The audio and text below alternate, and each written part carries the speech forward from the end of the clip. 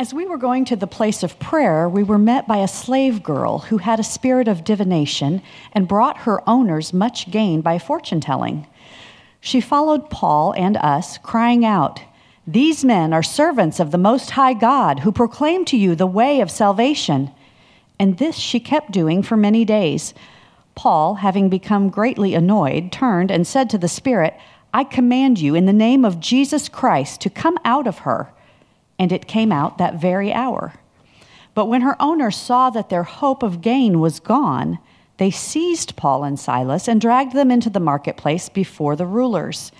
And when they had brought them to the magistrates, they said, "These men are Jews, and they are disturbing our city.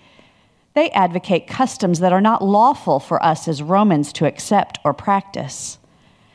The crowd joined in attacking them, and the magistrates tore the garments off them and gave orders to beat them with rods.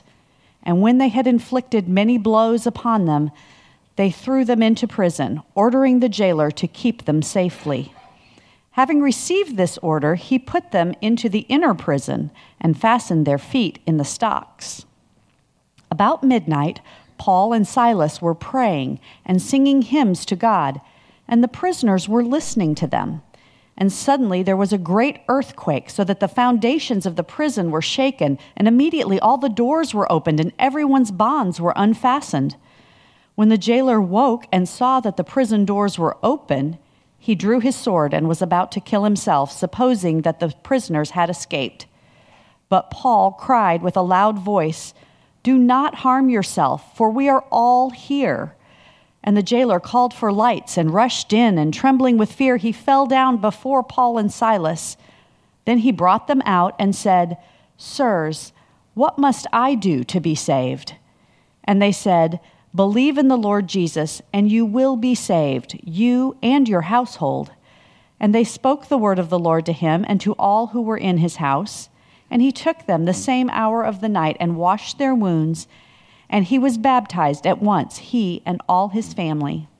Then he brought them up into his house and set before them, and he rejoiced along with his entire household that he had believed in God.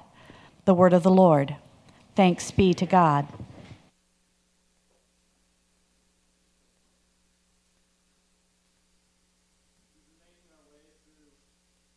Through the book of Acts, and we've been asking, what does it mean to be a faithful people following God? And today, one of the things that I think we see from this passage in Acts chapter 16 is that to be part of the faithful people of God is to understand that the answer to any time that we need rescue is to understand the answer to be the answer that Paul gives to the Philippian jailer, which is believe in the Lord Jesus Christ and you will be saved. Now, we sometimes hear that and understand it in a way that I think is a little bit at odds with how it's presented to us in the chapter, and we'll come to that. But to prepare ourselves to enter into the chapter, I'd like for you to think for a moment upon what does it mean? What is the effect of believing in the gospel? What is the power of the resurrection of Jesus played out in your life? Well, the New Testament uses some pretty powerful metaphors to describe that. We were once slaves, but now are free. We once lived in darkness, but now we live in light. We were once asleep. Now we are awake. We were once dead. Now we are alive. Those are pretty monumental transitional statements about how one moves from a certain place through the death and resurrection of Jesus Christ and being unified to him by faith and comes out at another place. Is that your experience? Would you say, oh, absolutely, once I was dead and now I'm alive, and once I was blind but now I see? And I think to some extent we would all say yes, but I think to another extent we would also say, you know, faith doesn't feel quite that decisive. It feels like a bit of a slog, day in and day out. Following Jesus faithfully, trying to pursue him in righteousness, believing that he has the best for me. And it's in the midst of going through this slog and following Jesus and deciding how powerful the gospel is that we are confronted with this story. And what I want to suggest to you by the time we're done today is that sometimes we don't feel like the gospel or feel it as powerful or experience the power of the gospel because in large extents we're really not believing that the gospel is the answer to our problems. All right? I'll come back to that as we start to wind down, but before we get there, we're going to consider the three characters in our passage.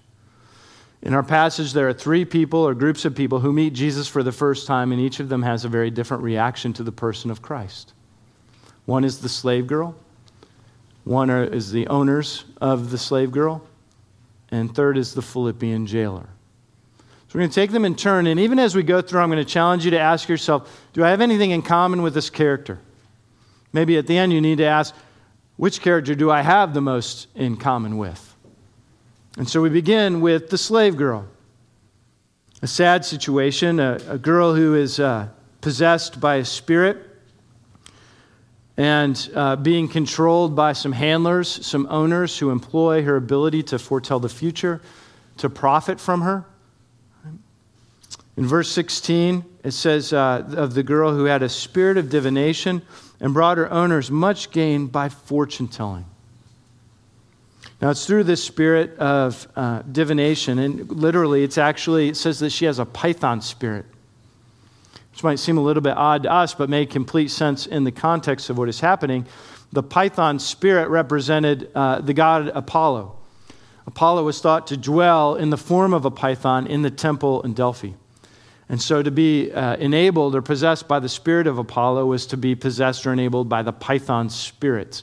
And that's what the text calls her, or says she's possessed by, the python spirit. And it's through this spirit that she's able to perceive the future to some extent.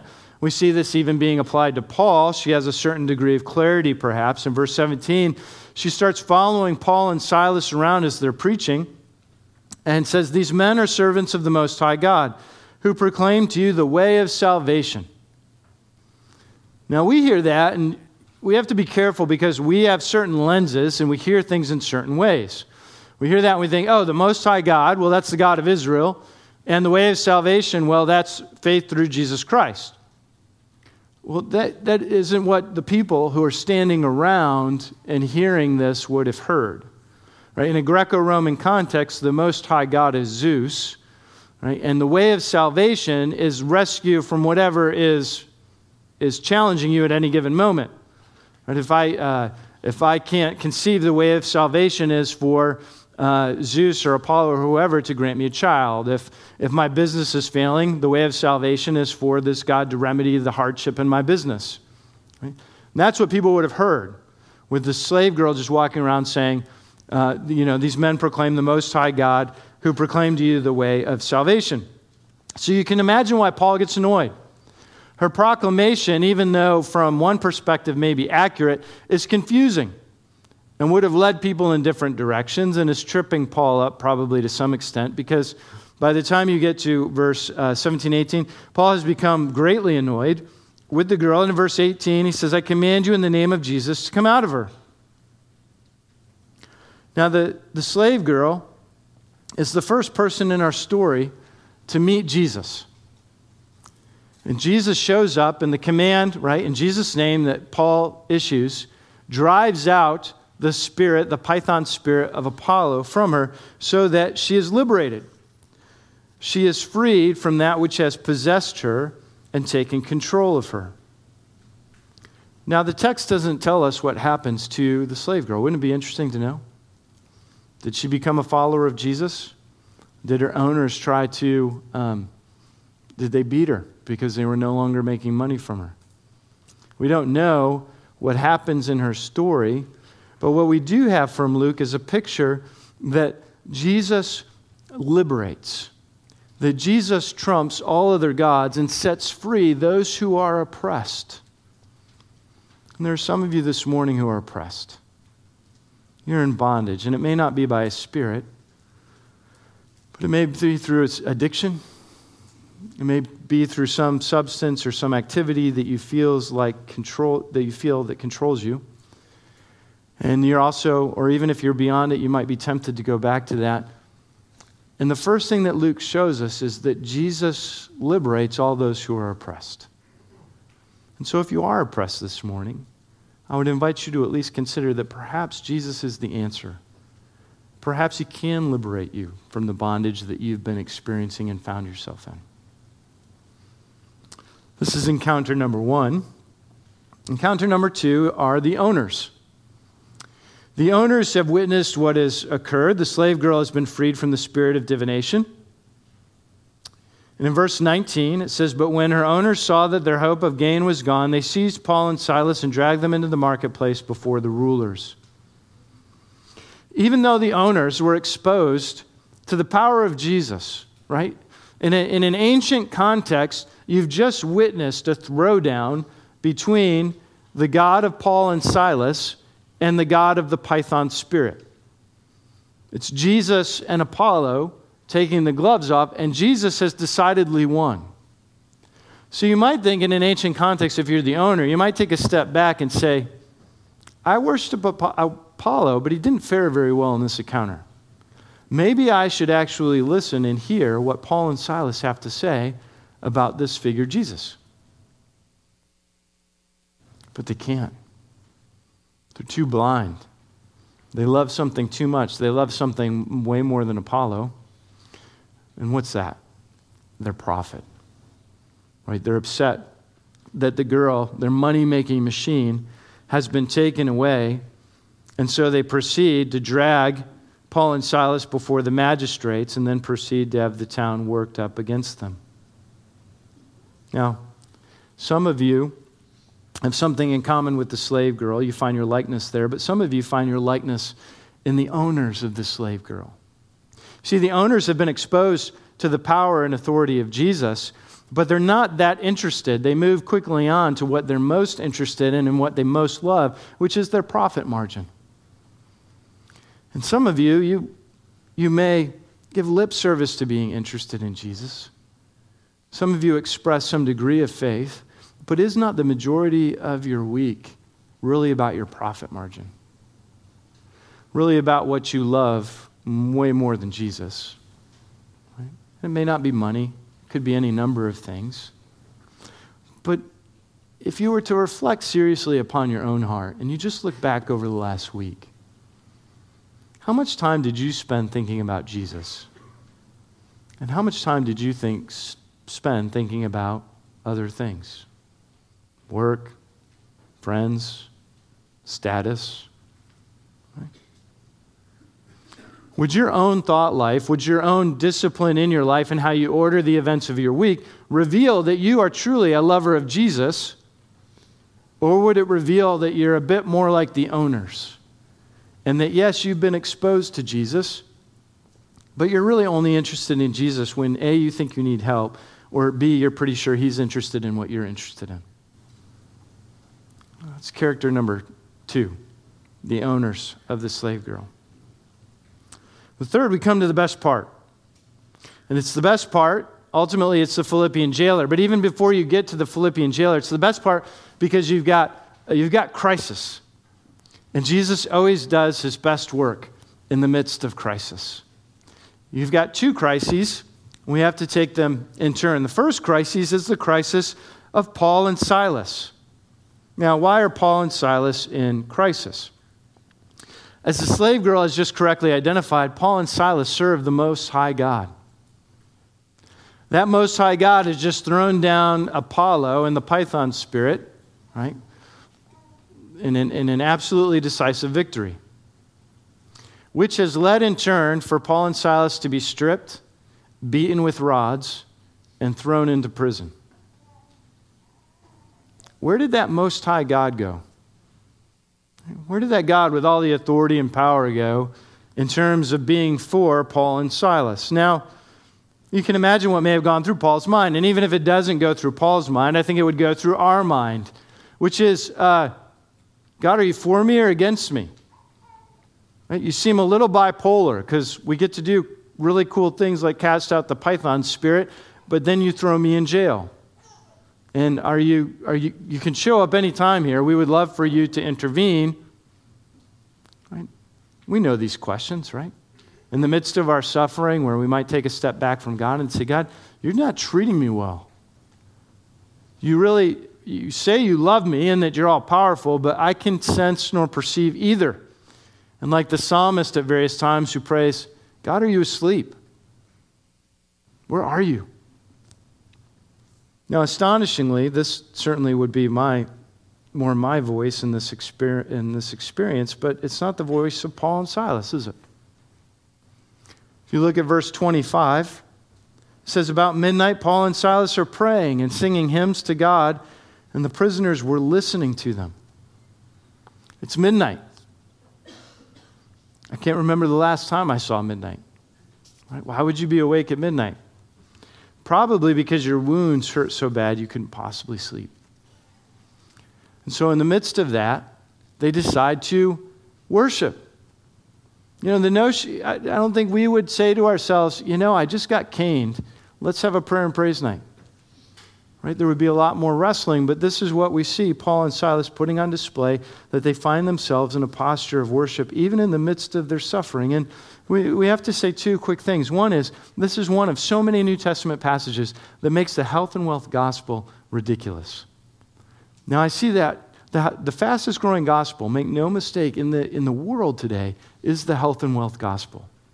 It is everywhere because it promises if you are obedient, you will be materially blessed. And for so many people in the world who live in poverty, they desire, I want to be materially blessed, and I'm willing to be obedient for that.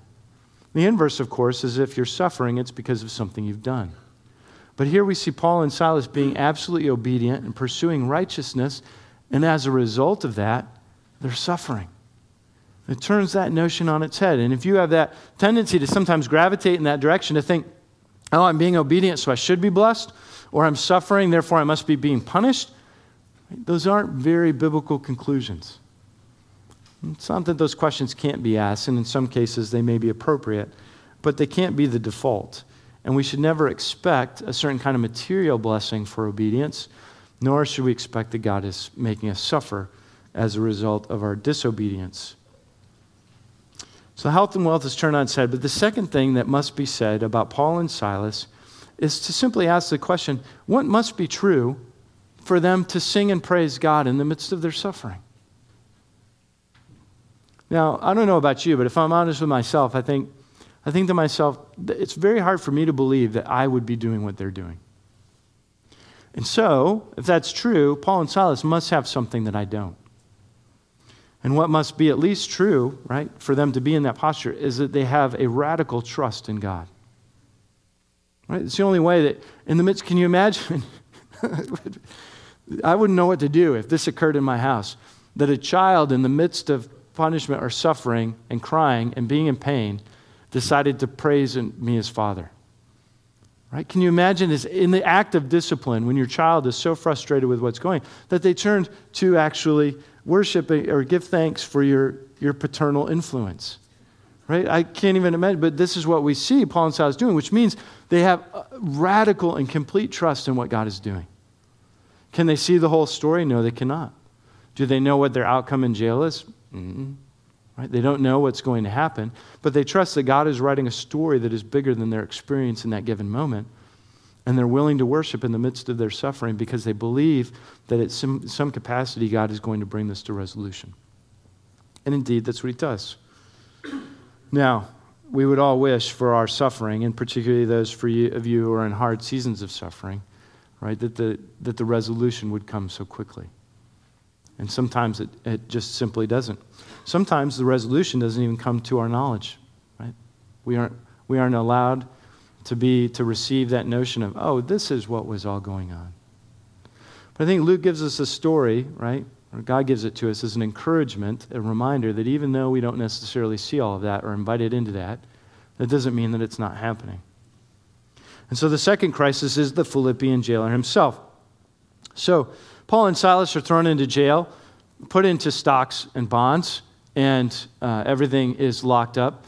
An earthquake miraculously occurs, which results in the doors being opened and the chains falling off, and the prisoners are all set free, at which point you would assume that you would head straight for the door, right?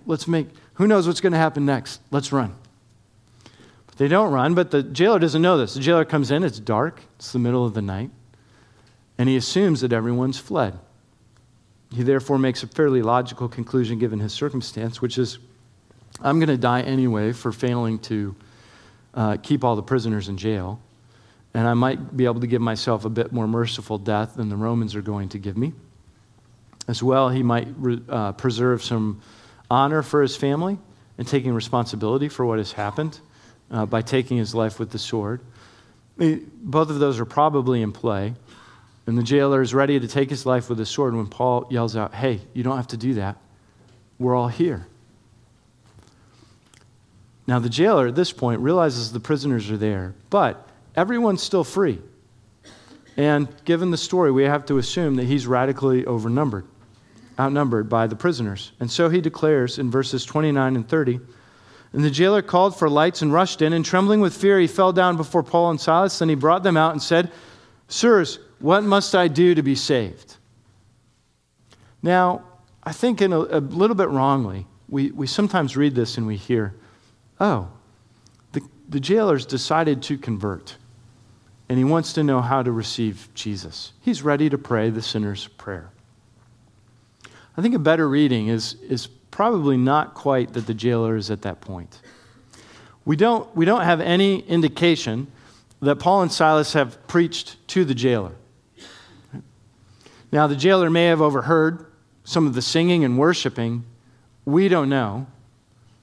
But it's very hard to imagine that at this point, the jailer has already put together, right, that his entire Greco-Roman pantheon is wrong, and that his real problem is that there's a God, Yahweh, and he's distanced from that God and put out of relationship by a notion of sin, and that sin needs to be remedied by believing in the Messiah who was God in the flesh and died on the cross and raised again 3 days later, to the point that he would say, okay, I'm ready to be saved. Furthermore, notice in verse 31, after Paul is going to answer the jailer's question by saying, "Believe in the Lord Jesus and you will be saved, you and your household." And it's only after that Luke notes that Paul and Silas spoke the word of the Lord to him. And then the conversion of him and his household occurs. So really what I think you see happening here in the midst of this story is the jailer is ready to take his own life. Paul says, you don't have to do that, we're still here. The jailer does some quick math, right? Everybody's still free. I'm in big trouble. I'm going to lose my life to the Romans if any of these people run. And my family's going to be left to destitution because I won't be around to provide for them. And so when the jailer says, "What must I do to be saved?" it is a very basic question. I'm in a very bad predicament here. What needs to happen here for me to be rescued from what potentially is about to happen, which is that you would flee? How can this situation be remedied? I find myself in a desperate place. Paul, you seem to be the leader here. What needs to happen for this to be remedied, for there to be resolution? And that's what makes Paul's answer so astonishing. Because the jailer is asking what needs to be happening here for me to get out of this desperate situation, and Paul doesn't answer his question. Not directly. It doesn't fit the Philippian jailer's question as the question is occurring in his mind. Because the answer is not what should you do, it's who. The answer is believe in the Lord Jesus and you and your household will be saved. And you can almost imagine the jailer being like, okay, let me ask that again. Right? Let's go over this another time. Right? But it does proceed to his salvation, that he comes then to learn the story of Jesus, to understand it more fully. But what you see in the context of the story is a man who's in utter crisis, and Paul, knowing his crisis, doesn't want to tell him how to get out of his crisis. He wants to tell him what matters here is that you believe in the Lord Jesus, and you will be saved. And I think then one of the applications or things that we should come away with from this passage is that we all find ourselves in crises from time to time. We have all asked the question, what must I do to be rescued from this situation? Crises of health, crises of job, crises of parenting, crises of marriage, crises of depression, crises of identity. Who am I and what am I? What's my purpose? Over and over again, right? No shortage of crises. But is not Paul suggesting to us that the answer to any question of crises is always first and foremost, believe in the Lord Jesus and you will be saved? And that doesn't necessarily explain to you the exact remedy of the crisis you may be experiencing, but it explains to you the remedy of the crises that underlies all crises. I might give you an example as we wind down. I was listening to a talk given by a woman named Janine Shepherd, who was really, in many ways, a very remarkable woman. She was an elite Olympic athlete in cross-country skiing for Australia. I did not know Australia had a cross-country skiing team, but apparently there are both mountains and snow in Australia. And she was part of this team and superbly accomplished, right? Really a remarkable human athlete. And she was training for the Winter Games in, I think it was in Calgary. That seems long. One of the Winter Games. She was out on a long bike ride in the Blue Mountains of Australia with her team. It had been a 5.5-hour ride. They were coming to the end. They had about 10 minutes left to go. And she was broadsided by a utility truck, which quite literally just smashed her body. Broken bones everywhere. Ribs, collarbone, arms, shoulder, scalp fractured, spine crushed, right? Massive bleeding externally and internally. They care flighted her to the hospital. She said that she would need 5 liters of blood, which is about how much her body held. And that when they got there, her blood pressure was 40/0. And they thought, you're not going to make it. But they started working on her, and she somewhat stabilized, but her internal bleeding would go on for 10 days. And she described these 10 days as this argument she had kind of internally on this kind of psycho-spiritual realm of one half of her was saying, your body is done. There is no future for you. Let's call it a day. And the other side of her would say, no, there's a future. We need to start fighting. And so on, as she tells the story, she said, on day 10, I decided to start living, and the internal bleeding stopped. And she started a 6-month stay in the hospital. Of course, initially she thought, what do I need to do to get back on my skis? And the doctors would have to say, you don't understand. You're severely damaged. You're never going. You probably won't walk again, and you're definitely not going to ski again. And so you can imagine the long road, the depression, the hardship, and all of this, and it even gets worse when she gets home, which they warned her in the spinal unit in the hospital she was in. They said, you're doing okay here. When you get home, the depression's really going to sit in. And she's like, no, I'm good. So they're like, no, in the spinal ward, what you're experiencing is normal. Everybody's experiencing it. When you go home, you're going to realize that life has changed dramatically and how far you are from being able to do the things you used to do, and you're going to become horribly depressed, and that's exactly what happens. Long story short, one day she's sitting in her home in her wheelchair, and she sees a plane fly overhead, and she says to herself, that's it. I'm going to be a pilot. And she shows up in half a body cast to the local flight school and says, I want to fly. And they look at her and think, you're crazy, but they take her up and, first question is, do you want to control the plane taxiing with the foot pedals? And she's like, no, I have no use of my legs. Can I do something else? So they go up and they let her fly the plane a little bit, but she's hooked. And she goes, she trains and she becomes a pilot and then gets her bad weather instrument rating, and she gets her instructor rating, and she gets her aerobatic. She learns to fly upside down. She gets her aerobatic rating, right? And continues to do better physically so that she has some health, and so comes to this place where she feels like she has remade herself. Right? She was in a crisis. She said, how can I possibly be rescued from this situation? And this is how she looks back on it, what she says. But then I knew for certain that although my body might be limited, it was my spirit that was unstoppable. The philosopher Lao Tzu once said, when you let go of what you are, you become what you might be. I now know that it wasn't until I let go of who I thought I was that I was able to create a completely new life. It wasn't until I let go of the life I thought I should have that I was able to embrace the life that was waiting for me. I now know that my real strength never came from my body, and although my physical capabilities have changed dramatically, who I am is unchanged. The pilot light inside of me was still a light, just as in each and every one of us. Man, what a what a bold statement of the glory of human potential and our ability to reinvent ourselves.